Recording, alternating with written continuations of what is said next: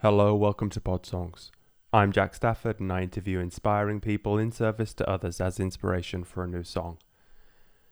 Now, if you haven't already followed us on Instagram, Facebook or Twitter, please do so at Pod Songs, and also podsongs.com. You can sign up to our mailing list there so you get exclusive content, exciting stuff. Now, we're a little bit behind with the mixing still. I'm waiting for some mixes from Maurizio, the producer. So I'm still having to release a few old episodes. This is the third time I've had to do it this summer. But don't worry, there's new material coming out.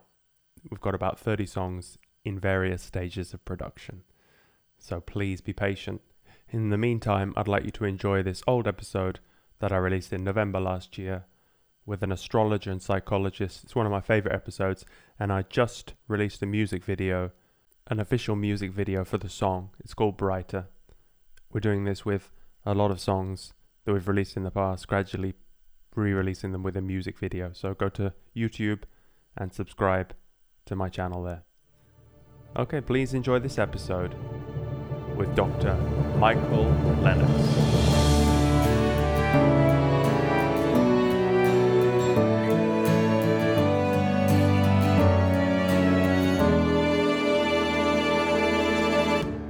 Hello, Michael. Hey, Jack. Welcome Good to meet you too. Welcome to the Jack Stafford Experience Show. I'm still looking for a name for the show. So if you how about the Jack Stafford Experience Show? Well, that's what you're calling it now. Okay, well, we'll put that one in. I'll pencil that one in on the whiteboard. So thanks so much for taking the time to chat to me. I'm really, to hook up with someone like yourself who has so many. You're a psychologist. Yes. And also an astrologist. Yes. So. And an expert in dreams, dream interpretation, meditation, breath work, prayer. I mean, I've just been on a spiritual path my entire life, and that now I'm, spending the second half of my life teaching and inspiring and helping others. And it was actually getting that doctorate in psychology was really the push to change my life. It wasn't like I was getting the doctorate to go become a psychotherapist. I didn't know what I was going to do when I, in my late 30s, I was like, this ain't working for me. Let's change it up. And I just dove into education, and it very organically led to a position in the world where I'm now teaching how to have a more conscious experience through the things that I've studied. And now I share it with the world. Oh, you've got all the bases covered there. I mean, yeah. And I've seen you're doing these daily horoscopes, and I just want to, before we get started, because I'm very new to astrology, I have complete faith, and I just don't understand the way it works. And I have just as an anecdote, a friend of mine who's an engineer with a very, right-brained way of looking at it. He recently got into astrology. He was the last person I thought would get into astrology. He got it. Yeah, he was accepted. He accepted it because of Carl Jung's collective consciousness. So maybe you could just explain that a bit to me more clearly. Well, one thing that's interesting about the story that you presented for your friend who accepted the sort of intuitive elements of astrology because of his respect for Jung and Jungian psychology. By the way, Jung was very into astrology. One of his daughters was an astrologer, and the Myers-Briggs type index that he created is based on astrology and the different sort of energies of alternating extroverted, introverted energies of the signs. He turned into the introverted and extroversion of personality. So your friend appreciates the intuitive end from his exposure to depth psychology in Jung. But trust me, it's because he's an engineer. Because you can't get astrology unless you can add enough of the sort of intuitive perspective, but also the structural, the rational, the geometrical. The planets are simply moving, and they're always in relationship. That relationship is measurable. We measure it in terms of the geometrical angles that are held between the moving bodies. Geometry is energy. Life and consciousness is energy. That energy is constantly changing day to day, moment to moment. And the movement of the planets and the geometrical shapes they are making day to day have sensation. They're like the raw materials that we're creating our lives with. And so looking at what the planets are doing on a particular day and saying, oh, well, this day, the energy is very, flowing and movement oriented. So you're going to have a good day kind of thing would be something you would say if the planets are having sort of happy relations. But if the planets are relating in ways that are conflictual or difficult geometry, then the horoscope for that day is, we're going to bump up against our difficult energies. And astrology simply describes the shifting landscape day to day. I mean, when you explain it like that, it's very logical. But to me, in my small mind, I can understand how the moon affects us because it's very close. But these planets are a long way away. How come they... Right. They're just dots in the sky. How can this... They are, in one perspective, dots in the sky, but we're connected to them. We're not disconnected. We are as connected to Uranus as we are to the moon. We just can't look up at the sky and see Uranus. We can look up at the sky and see the moon, and we have this scientific knowledge that the tides on the planet and the movement of the water that are on the Earth are directly impacted by the gravity of the moon and the sun. So we can sort of say, all right, it's close enough. It's big enough energy to impact the tides. I'm 70% water. I can accept that. Mm-hmm. Where you have to sort of expand that willingness to take in the possibility is just the notion that the solar system and our connection to it doesn't stop at the moon. So yes, it's vast. Yes, it's far away from our little tiny perspective, but it's no less connected. We are no less connected just because it's big. And we are small. It being the energy of the flow of consciousness itself and movement of the planets, we're part of that. And that's what astrology takes into account. Well, I guess, you can't argue with the results because, I've heard some of your predictions for this year and they've been bang on. So, well, and also, Jack, I sit with clients day in and day out, and I've done this about 1,000 times a year for the last 25 years. I mean, that's how busy I am now. I wasn't always that busy, but you understand, I've done this thousands of times. And once you've had an experience several hundred or dozens of hundreds of times where you say, oh my God, what happened in May? Your whole career should have fallen apart. Oh, did you meet the love of your life in February? And people, look at me with that astonished look of going, oh my God, how did you know that? It's like, well, it's in there. The energy shifts and changes. A good astrologer can read and interpret the sensation and the quality of energy that's going to shift. Okay, well, here's another thing then. So if it's like meteorology, you predict a heavy wind is coming. And so there's the heavy force from Uranus. So what... how does it, you rely on some clairvoyance to understand how it's going to impact on this person's life because it could blow them in that direction or this direction? That's a great question. Part of my job when I'm sitting with somebody is to not over rely on what the cycles are telling me, but to combine both. Here's an example. The planet Chiron is the archetype that we sort of call the wounded healer. And if you look at Chiron's movement around a person's chart, you can make some assessments about where are they at with their personal experience of healing wounds of childhood, right? A good responsible adult is always sort of looking at, well, how am I operating in the world in a way that might be better if I recognize that some of this is by challenge from how daddy was and how mommy was and how sisters and brothers were, childhood wound, right? So I might speak to somebody on a Tuesday that's going through the same geometry with Chiron as someone else on a Thursday, but the Tuesday person might be coming from real deep childhood wound and trauma. So their experience of that healing is going to be much, much, much, much deeper than the person I meet on Thursday who had a good sort of childhood experience and is more going through something that's more mood than change and transformation, right? So it's not one size fits all, though the sensation might be similar. going through a wound for the person on Tuesday is going to be deep, painful, and difficult passage, where the same energy for someone else won't be as difficult because they're not as deeply wounded. So this is where you combine your psychology background with this. Okay, very interesting. Some sessions are like, I remember a session in particular was a woman who's a client, a regular client, decided to gift her father a session. And he comes to my place. We sit for, whatever the requisite time was. And when he left, he said something to me interesting. He said, wow, this is sort of like a counseling session.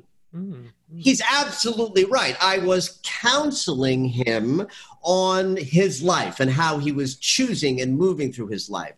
What I know that he might not know is that everything I decided to say to him, I said to him because I was looking at planetary transits that I was interpreting.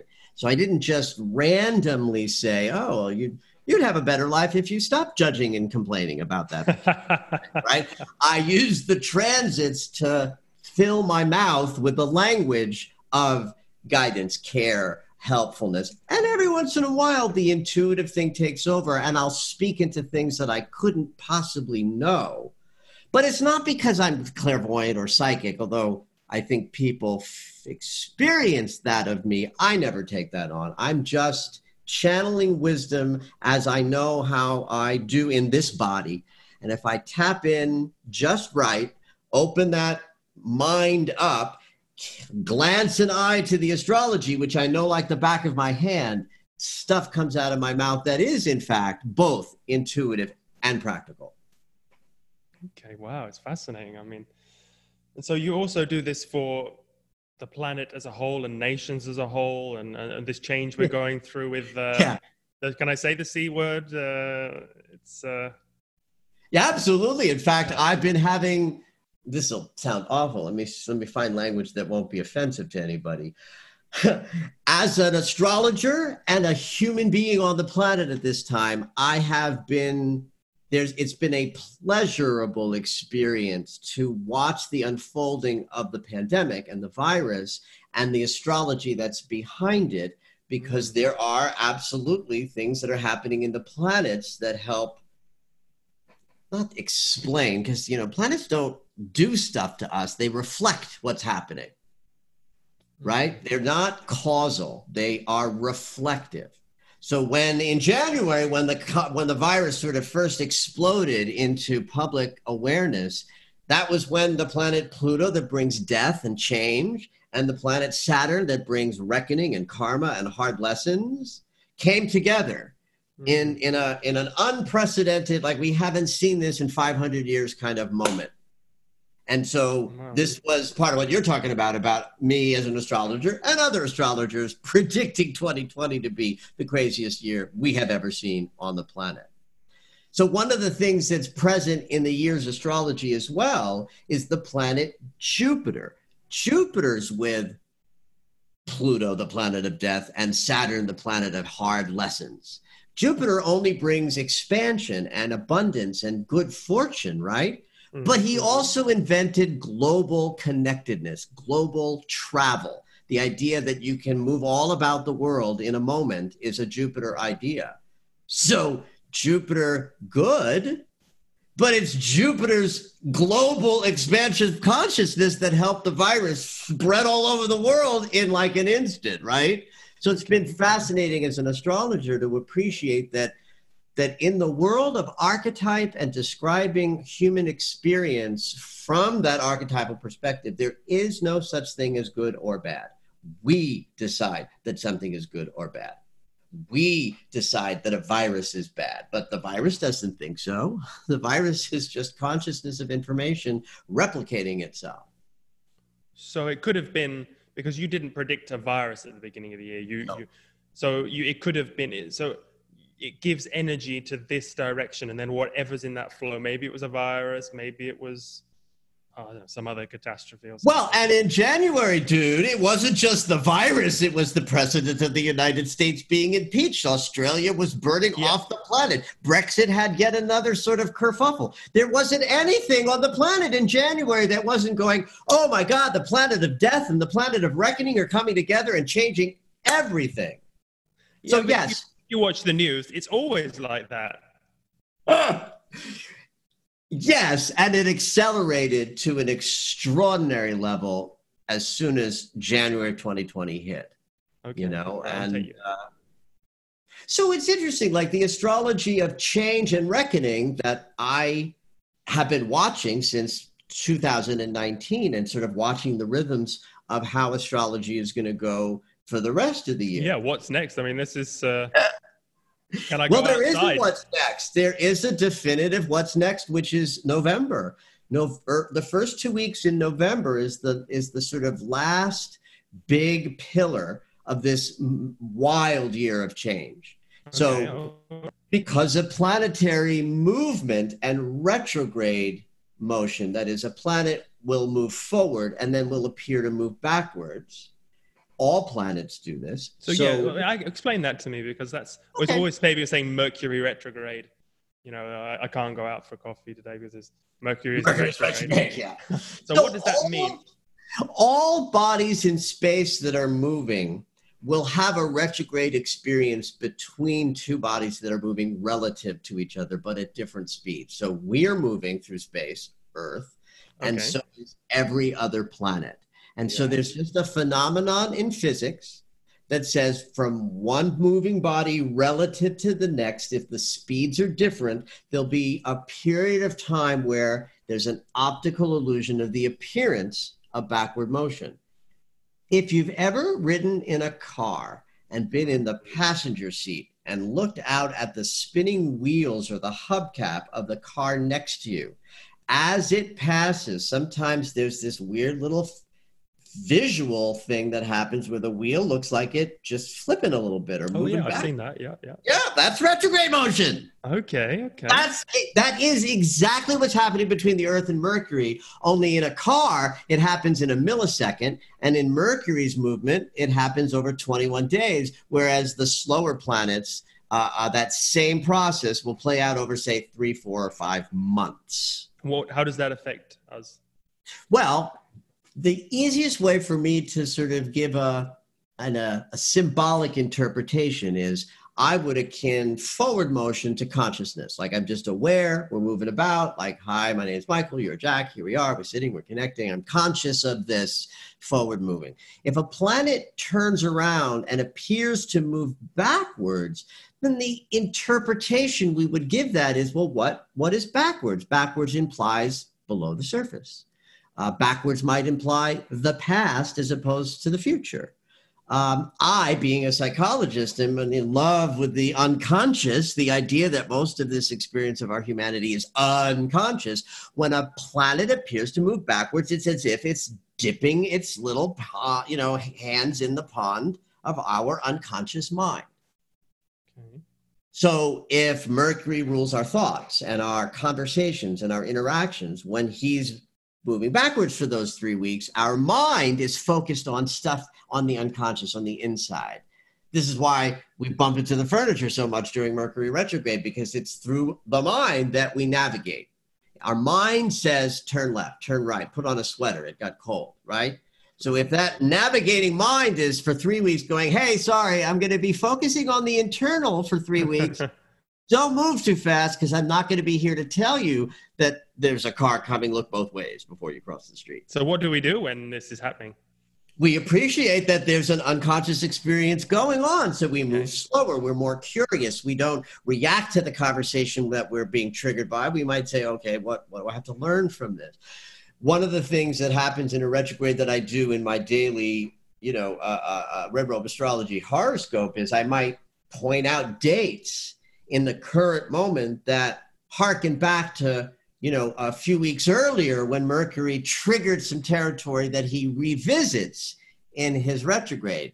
Talk about like empirical study moments where I get to prove the veracity of astrology is if I put out a post and I say, look back to June 5th and then July 1st, and it'll connect to now. I'll get 20 emails saying, oh my God, I look back and this was happening and that was happening. And yes, you're absolutely right. So it's about paying more attention when a planet is retrograde for the lesson or the awareness that might not be consciously available but is or gets made available when the planet visits the unconscious territory through backward motion.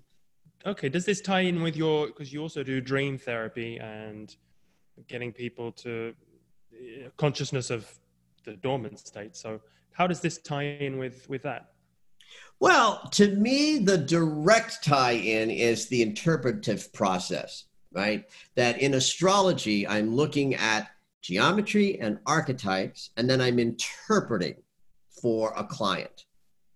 Same thing with a dream. The dreamer has a dream. It's a story told by their unconscious. The story is told in the language of symbols. Each of those symbols has some universal meaning. I'm just interpreting the universal meaning of the symbols in the dream and then holding that up for the client as a picture. Here's the story about the story.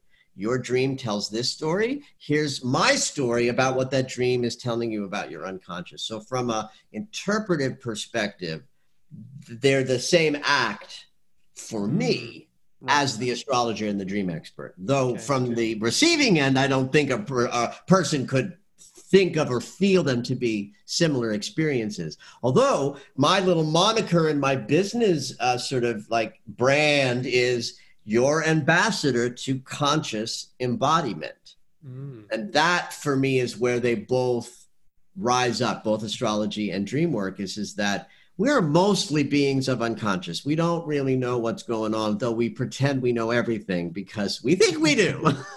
I'm pretty unconscious. I mean, the rest of people. Well, you're 60 miles ahead of the average person who would not say that. I cannot tell you how many times I've tried to talk to people about their unconscious racism biases and say, well, there's this thing called unconscious bias. And someone will say, well, I don't have that. I'm not unconsciously racist. It's like, wait, I'm so sorry. Is the word unconscious in that statement? So we're mostly unconscious, and what depth psychology teaches us about the unconscious is that when we trip on it, that's when we become more aware of who we are, right? So we see somebody or we interact with somebody that we're triggered by and we get enraged or we have a conflict or a breakdown. We can sit around and go, well, it's all their fault, and talk to yourself about how they started it. Or you could appreciate that there's something unconscious for you, the shadows being triggered as you see something across the room that bothers you or triggers you. And say, okay, what does this mean about me?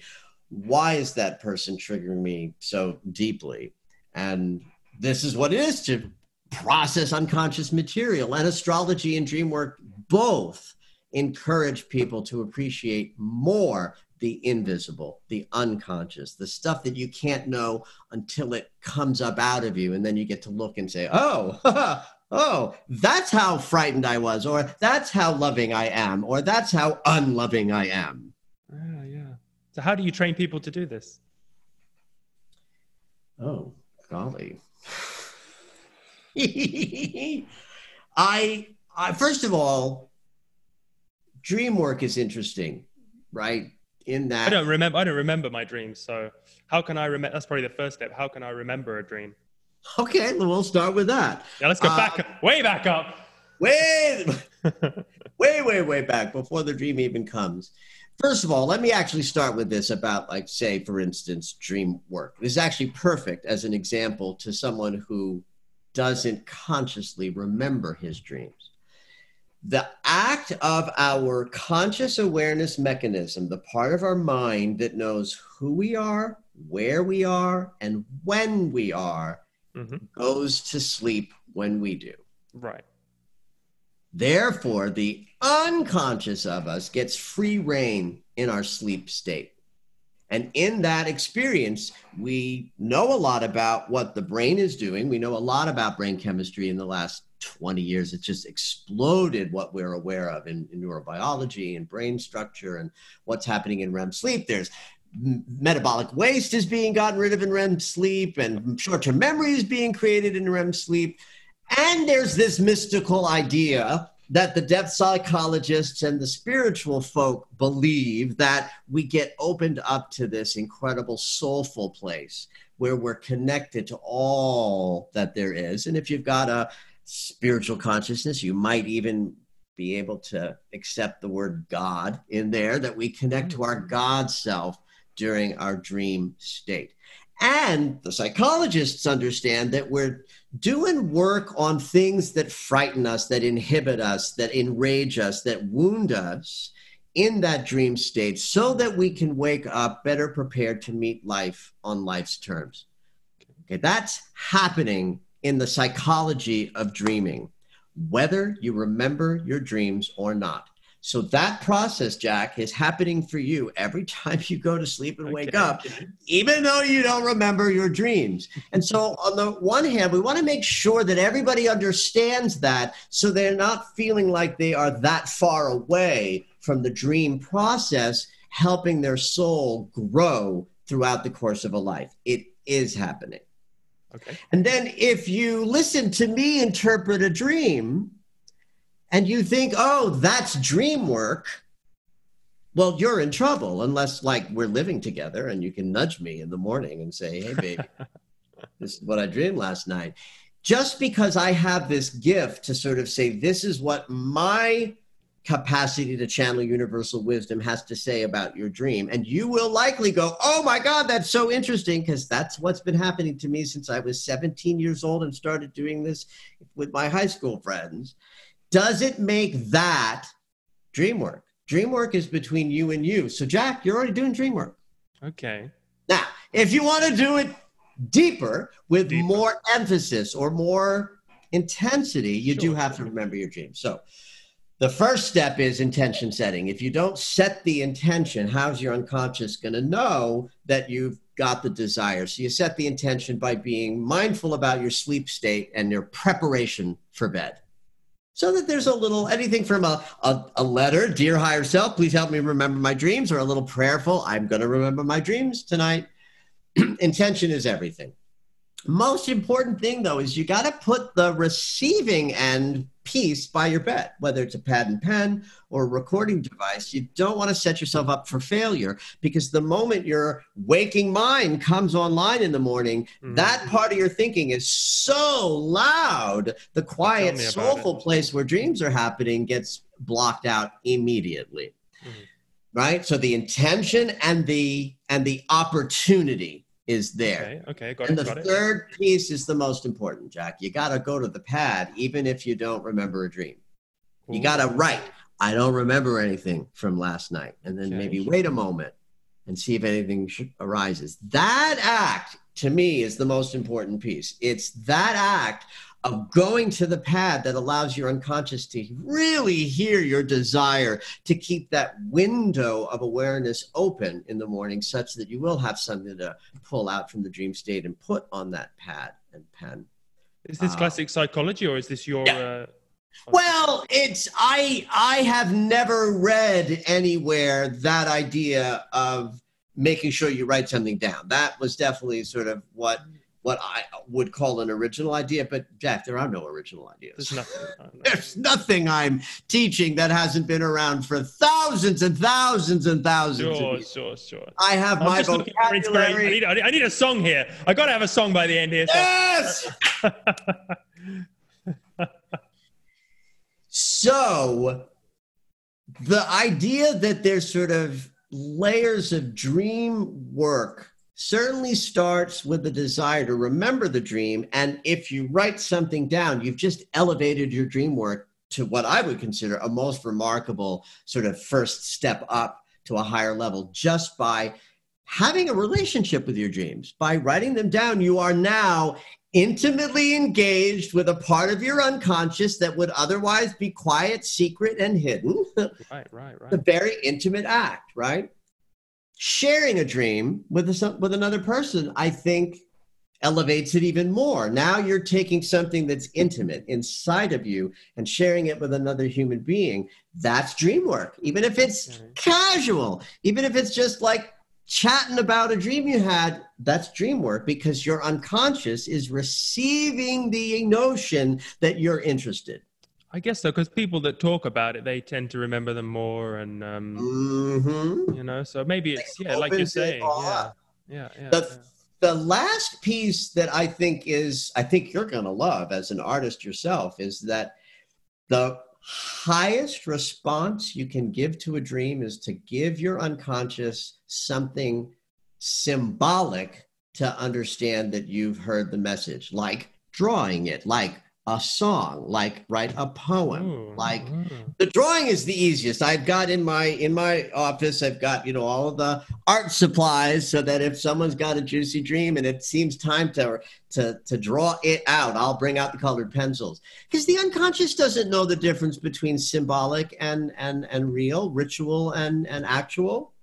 So that as you draw the dream of the assailant with the gun, you're also processing with your unconscious in its own language. The unconscious speaks in the language of symbolism. That's so interesting you say that. My last guest was Bernie Siegel, and he wrote a book called The Art of Healing, and he's a pediatric. He got all his patients, he was taught to do it, and he got all his patients to draw a picture. He had all the colors there. Colors were very important, and he would interpret how they were feeling based on or what the colors they were choosing and other things based on their drawing. Right. It's fascinating. Yeah.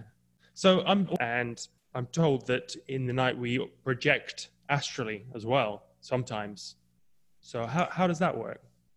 Well, again, it all starts with the waking mind narrator that we over-identify with as who we are. The I am, I know who I am, where I am, and when I am. Because that is not inhibiting how our intuitive mind can experience our bodies, we are freer to be in the part of our consciousness that knows that we are not our bodies. Really, our bodies are something we inhabit. Right. Whether you think of it as density of light that becomes a physicalized form, and we are whatever we are, we animate that form. And in that regard, the energy that inhabits our bodies and our bodies themselves are in a very malleable relationship. Right. Perhaps. I don't, this is sort of like territories like, I don't know if this is true.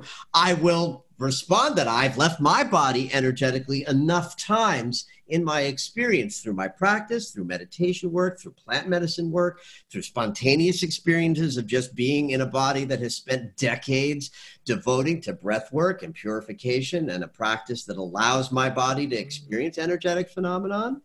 And so, so if someone says to me, I left my body during my dream state, I'm inclined to not only agree, but to be curious about, what their experience of that was.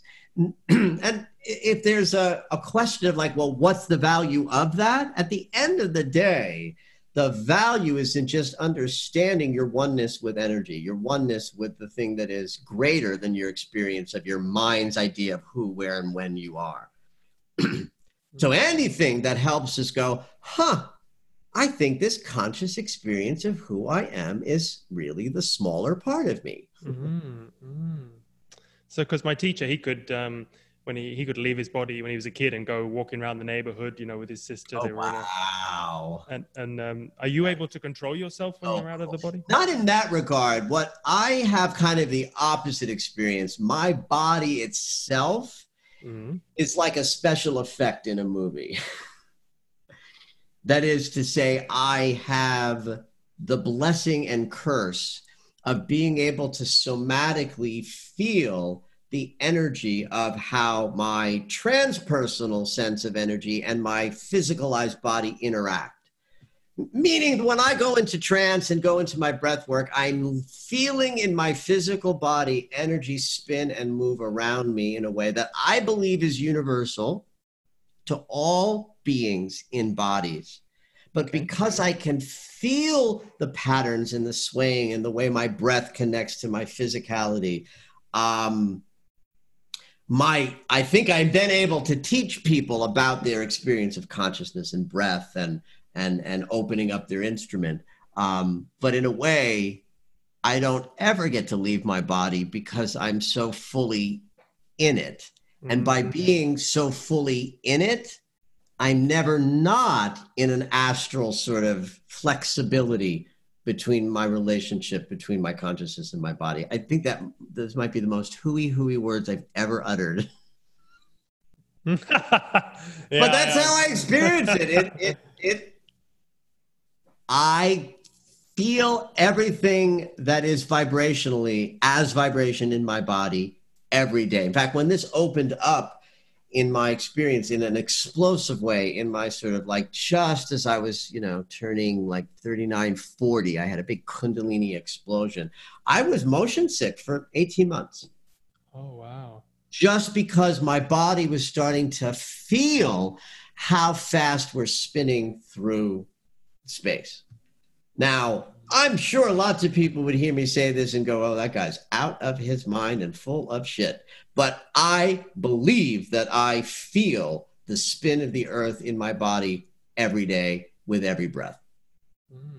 But did you deliberately try to raise Kundalini, or did it happen? Well, I wasn't deliberately trying to create the experience that I had, but I certainly was devoted to anything and everything that could impact my instrument, from psychotherapy to shame courses to breath work, experiences, to retreat. If there was a retreat, I did it. If there was a pillow to pound on with a tennis racket, I did it. If there was a to learn, I learned it. If there was a communication technology to study, I studied it.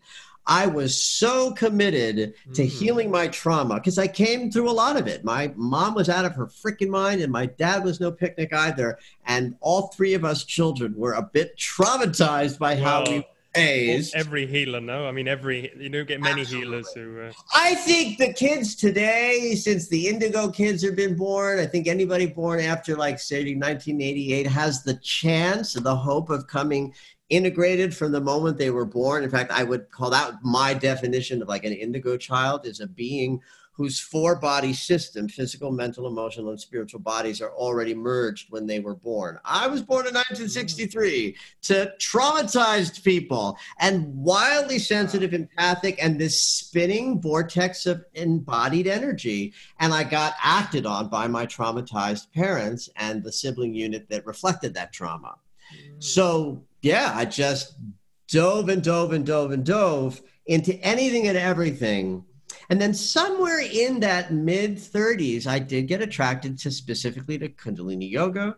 It's a fairly famous Kundalini Yoga studio here in LA at the time, Golden Bridge, and Gurmukh was like the great Kundalini Yoga teacher of the West. And I studied with her every Sunday for 2-3 years. And so the Kundalini Yoga did lead to the Kundalini explosion that I had, but it wasn't enough on its own. It was also a function of all of that work that I had done, since I was a kid, and, first sort of learned meditation at 15 and went into psychotherapy at 16. Wow. Because from my studies, I've learned that raising Kundalini you have to have very, very good concentration. You have to be able to, because you're taking the genie out of the bottle and you've got to put it back in again. If you don't, some people, they can't walk afterwards. They're paralyzed for this life and the next. Well, it is invasive work. All of it is invasive work. Any kind of technology that invades the body, whether it's Kundalini Yoga or any of the other Kriya yogas that certainly emanated up out of India. The tradition of saints in India were just that you got introduced to your saint. Maybe you went to the Himalayas and you met some guy who hadn't showered in a couple of years, who's been living in a cave, who seemed enlightened. And what did you do? You spent like a day with your guru, and he taught you the Kriya. He taught you the yoga. And then he's like, bye-bye. And you were sent off to your life or your cave in the Himalayas, or maybe you were going to be a householder saint. And that technology transmuted your karma. And what that technology is, Jack, is breath. All breath. Yeah. Doesn't matter whether you do this yoga or that yoga, whether you're a ballet dancer or a Kundalini master, breath is transforming the body and the wounds and the consciousness. And it is breath work of any sort that creates that discipline that you just described. Or maybe not discipline is the right area, but capacity to be with energies that are much, much, much, much bigger than the body. And yeah, if you release that Kundalini snake, and your embodiment isn't ready to have an enormous, serpent of energy spiraling up and down your spine for the rest of your life, you're going to be in trouble. 1,000,000 volts. That's right. Yeah. Because I'm trying to get everyone to interview into the Aetherius Society. It's a secret cult that I'm a member of, and okay. And the master was Dr. George King in Yorkshire, and he was a master of yoga. He never went to India, but after World War II, he started doing these practices. 10 years, he did 8 hours yoga every day, pranayama, mantra, prayer. Like, this was such an intense practice, and he was able to raise Kundalini in its entirety up to the crown chakra. Yep. And become a master. Yep. And Shivananda, he projected and came over to London and taught him even more teachings, and he got inducted into Tibetan mudra, all it's incredible techniques.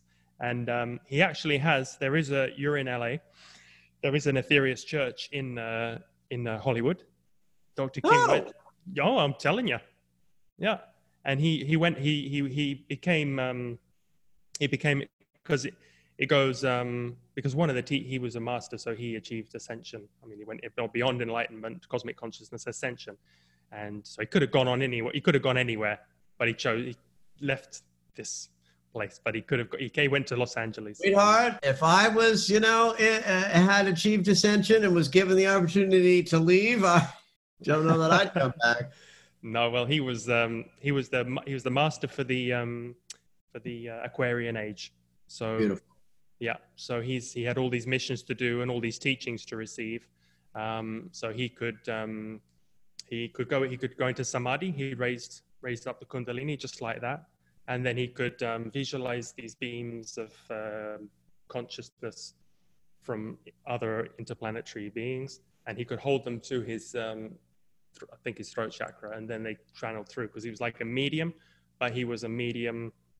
He was a mega medium, mega medium. Well, one of the things that I'm identifying with about you telling me this story, Jack, is I can feel my own kind of level of ascension in the story you're sharing with me of a true master.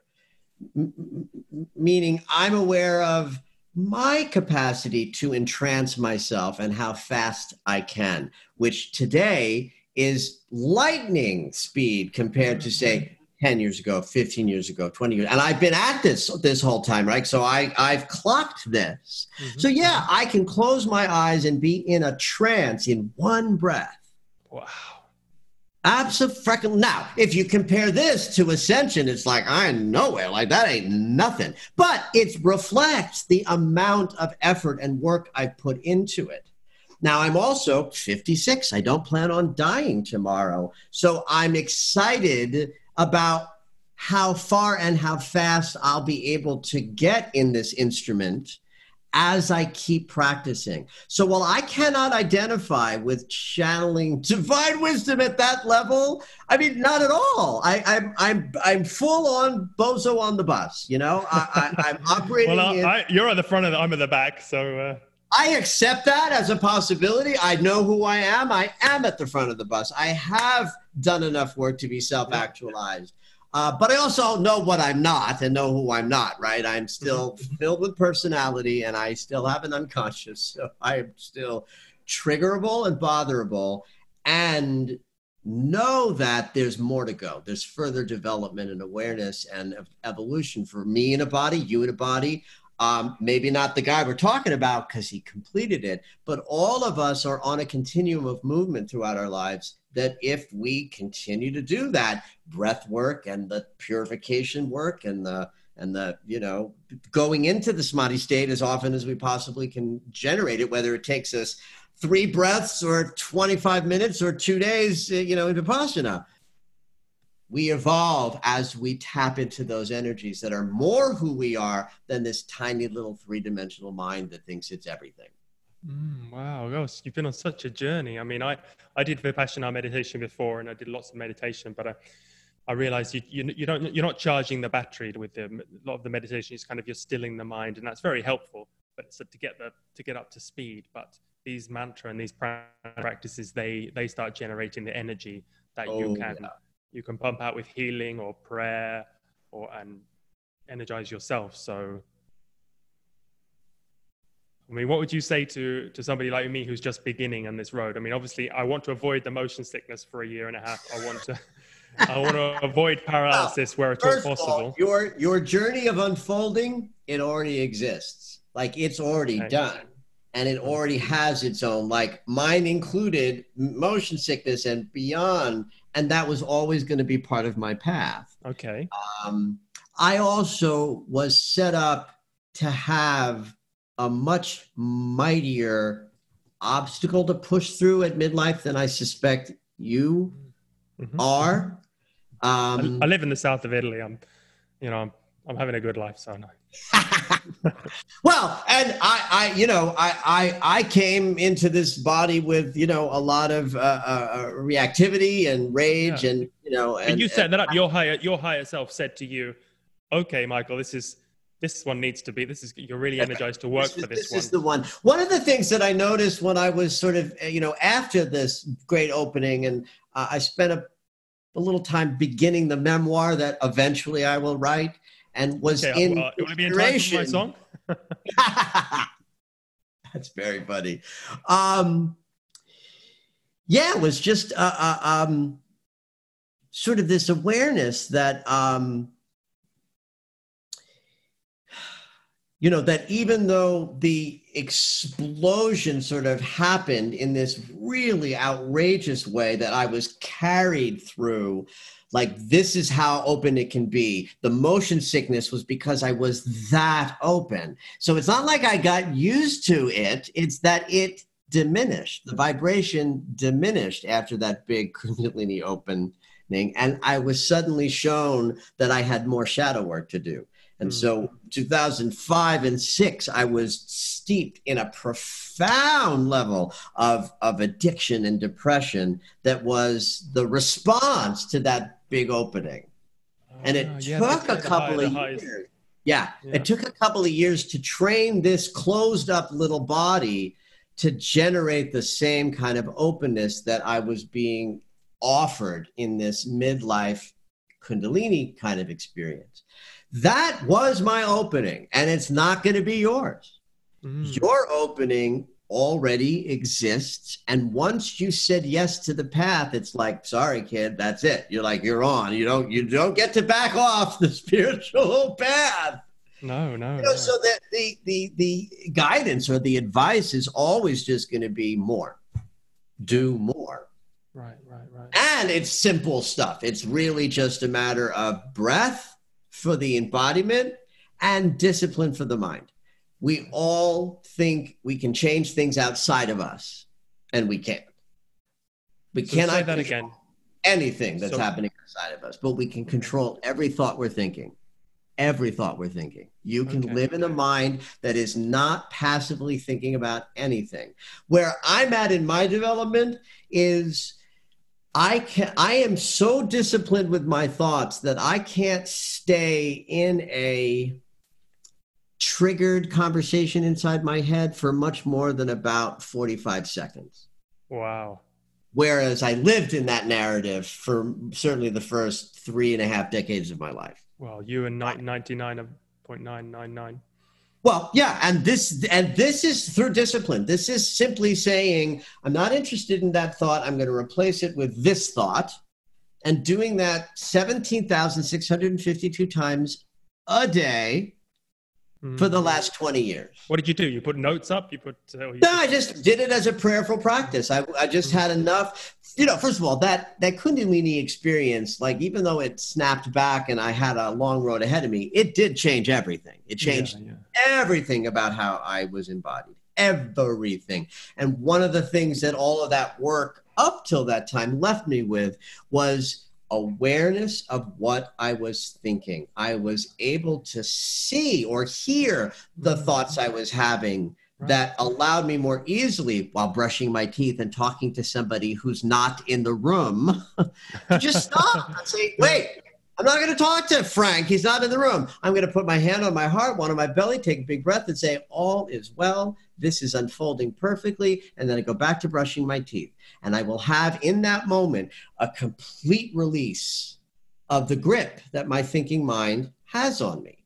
Now, what I will tell people is you might have to do that 17,562 times a day. It works every time, but if you're in a rough spot, you'll grip your mind again. But that training and that discipline is everything because our thoughts create our reality. And one thing that people mistake about what I mean about that, Jack, is they're all thinking I'm talking about manifestation, that I want, big money and I'm going to manifest big money. And it's not like you can't do that. You can if there's big money in your hat. Like you can't pull a rabbit out of the hat unless there's a rabbit already in the hat. If it's not in your conscious to have that big money, nothing's going to put it in there. Right? But it's our manifestation capacity sometimes just shows up as every thought creates form, and feelings are a form. Okay, yeah, and solid. A thought of fear or negation or attack or judgment or defense is going to create a feeling of sadness, despair, anxiety, or ennui. So that's the manifestation that you're doing when you're sitting in complaint, because the form is the feeling. So if you discipline the thoughts that you're having and stop the complaint, judgment, rehearsing, reviewing conversations. Like I have a rule. I don't speak to anybody who's not in the room. Or the past. Or the past. Well, they're not in the room. Oh, I speak to myself, though. I mean, I'm always in the room. You can speak to yourself. Okay. But I would encourage you to be careful that while you're speaking to yourself, that it's not really masking that you're speaking to somebody else. Okay, all right. Wow, I'm getting such synchronicity now from you because my guest 2 weeks ago was Stephen Hayes, a psychologist, and he came up with his ACT technique to deal with the voice. And I've already written a song about it. Otherwise, I'd write this song. But it's it's give your mind a name and listen to it speak quietly like you would to any stranger you meet. Agree or disagree respectfully. That's beautiful. And what I hear you lyrically addressing there is spaciousness in your own mind. Know what you're thinking. And most people don't. They're just thinking it, identifying with it, and they think that's who they are. But if you step back a little and have a relationship with what am I thinking? Who's triggering those particular thoughts? And why am I still connecting with that person? And what's about these thoughtful questions about what is happening on the inside of your mind is how you change it. If you don't have enough spaciousness in your thoughts to identify what you're thinking, you can't change the thoughts. Okay. This is where meditation is helpful. Meditation helps quiet the mind. What the value of that for my money isn't the 20 minutes in the chair. It's 3 hours later because you sat in the chair for 20 minutes, 3 hours later, you can be more aware of what is triggering you unconsciously so that you can be with it, have a relationship with it, and then aren't just pummeled by it. Because I also did Vipassana, and that's difficult, 10 days in the silence. It sounds like what you're saying is much better. It's, 20 times every hour, just hand on the heart. Hand on the heart, one on the belly, take a breath, all is well. Which, by the way, is easier to do if you had spent 10 days in silent meditation and Vipassana. Like that's like going to the gym, strengthening the muscle so that on a Tuesday, you can be in some grace. Okay, wow. This is really gone deeper than I thought here then, Michael. It sounds like, because I don't know, maybe it happens to you as well, but from friends and family, I get a lot of criticism for being a searcher because I tried this and tried that and tried this and then tried that. And they say, and then when you finally find the one that works, they say, that can't work because you're changing your mind every couple of months. So. Well, the beauty of being a seeker, Jack, is that you find a lot of stuff. Mm-hmm. And as long as those things that you have been seeking and trying and practicing stay in your toolkit, then that is the value of having explored a lot of tools and tips and practices and ways. And and skills, and you just keep seeking, Jack.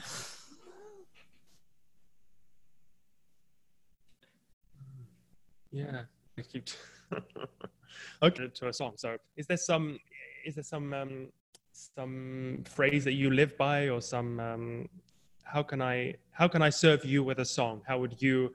What would what message do you want to get out there? What would your clients like to hear, and what's? Wow, I don't know that I have felt more pressure when asked the question ever. It'll be immortalized forever in lyrics and music. So. You know, one of the things that I think is a big part of why people are responding to what I'm putting out in the world, like my reach is actively growing right now. Like it's a big moment in my teaching in terms of attracting more and more people, which makes sense because the world is in chaos. And when the world outside is in chaos, people like to turn within. It's a valuable way. But I think that one of the reasons why my particular sort of beingness in the world is being responded to right now is because of how much hope I have. Like, I we got this. Like, I feel like we got this. I'm not afraid of the fact that the world is transforming, and that means the old world is dying and a new one is being reborn. I got my sights on tomorrow. Like, I'm interested in peace for humanity that's 7 and 8 and 9 generations away. And that allows me to be hopeful for the mighty work that we're having now. So there's a thing that happens sometimes when I'll be in a session with somebody and I'll see this, like the cycle that they're in, and it'll be really like difficult, lugubrious geometry, and they are suffering, and they'll tell me the thing that's happening, and I will just cackle with glee when they say, yes, I lost my legs in a boating accident. I'll be like, oh my God, that's so amazing, because I love humanity. I love change and transformation. I love people facing their demons and saying, I got this. And so if there's something that is in my heart that is a definitive thing to say to the people who might draw near to hear what I have to say, it would be something magnificent is happening.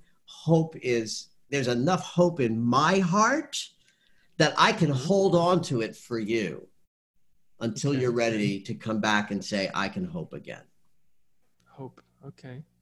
That's beautiful. Yeah. Because I guess people, in a storm, people they go to the islands. No, they come to the. Yeah. What's going to happen? I'm scared. I'm terrified, and I'm saying I don't know because some of the people they want the comfort to come with what's going to happen. I don't know what's going to happen. I know that November is going to be the worst month of the year based on the astrology, but I don't know how it's going to play out. I know that Donald Trump's personal natal chart is being hit in a way that's changing his dharma for good. And it hit in January, and it's hitting in August, and it's hitting in November. But I don't know if that means he's a disgraced ex-president or king of the American, regime that's rising up. How would I know? Wow. Yeah. But I have hope that the change and transformation that's happening lifts all human beings up. Yeah, well, inevitably it will. I mean, the only way is up, so. The only way is up. Beautiful. Yeah. Okay, well, that's beautiful, Michael. I think it's just so inspiring speaking to somebody like yourself who's, put in so much work. You have done this work. And yes. Thank you, Jack. Yeah. Well, this was a pleasure. Thank you for having me. No worries. Well, wish me luck with the song. Can't wait. Okay, Michael, well, you have a wonderful day. Thanks very much for coming on the show. Thanks for having me.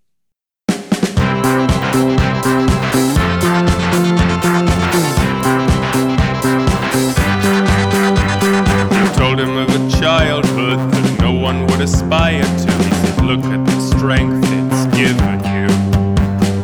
Tales of misfortune, a catalogue of doom and gloom. Michael just smiles at you. You're having the nightmares, you're writing them down, but all you can see is the storm. But the best plays are the tragedies. We get shown what we need to see. The moral is morality. You make your own reality. But I'm afraid, with your frame of mind, it's only gonna get darker, darker, darker, darker, darker than you remember. Wait until November. Mercury's in retro. Chaos from the get-go. Live it up, you reap what you sow. Neptune's in alignment. Saturn's feeling violent. Pluto's gonna tear you to shreds. La la la la la la la la la la la la la la la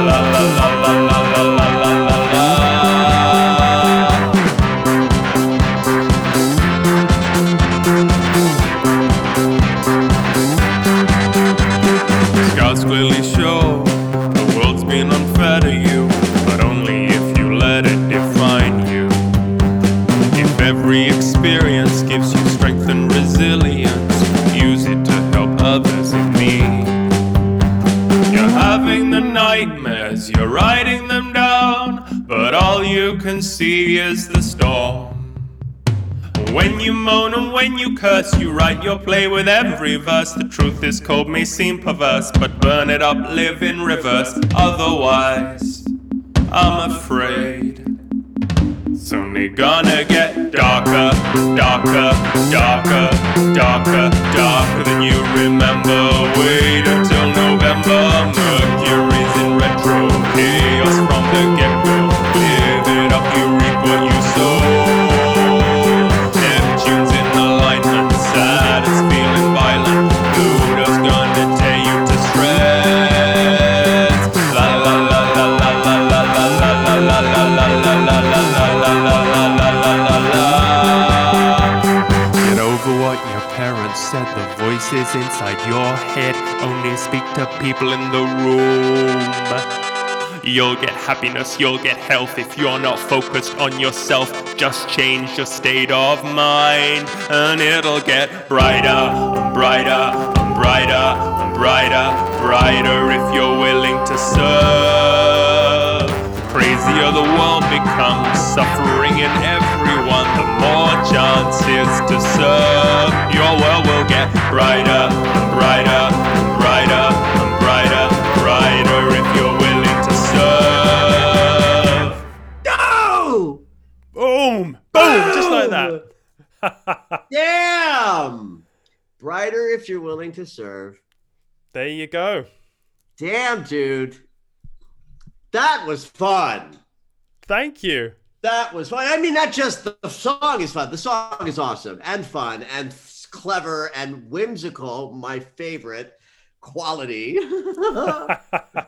But also just this, the idea that you would put together, like, you know, I'm doing what I love, you're doing what you love, and who would think that they could meet? Yeah. But in fact, they can. You just did it. I love that. Thank you, dude. What Thank a you. joy. I'm really glad you liked it. I tried to make it as exuberant as possible. Well, that's what hit me when it started, because, you know, I did not listen before, right? We agreed on that. So I did not know if this was a ballad or an up-tempo or a dance tune or what it was going to be. And the moment it started, I was like, of course it's rocking and vibrant and fabulous, because, you know, I've got more energy than the average three people. Yeah, it just evolved into disco. I don't know how it happened. I made it kind of a, you know, a rock thing, but then I went to the studio with the other musicians and they said, no, disco. Dude, it's my jam. You know, disco was my era. I didn't know that. It just happened. So just great. Thank you so much, Jack. No, well, thank you for all the inspiration with the lyrics, and you know, I mean, I hope I got everything in there. I mean, we talked about. You put a lot in there. It's a long song, you know. A long song. Yeah. I also did love how you have specific things that we actually broke down and talked about in consciousness in lyric form. It's just. And I've been practicing, you know, trying not to speak to people in the room, but I have to say that doing this podcast is not helping, you know, because. I'm speaking, I'm practicing. I research the people in advance and then I practice speaking to them, you know. Well, so but that's rehearsing. different, sweetheart. That's a conscious experience of being prepared for something you're going to do. I'm not talking about that. I'm talking about when you're grabbed out of your own serenity because you can't stop thinking about that person who did you wrong. Ah, okay. Oh, that makes me feel a lot better. Yeah. Oh, thanks so much for that. You're welcome, sir. And I got it out just in time for November. I mean, it's not really giving people much warning.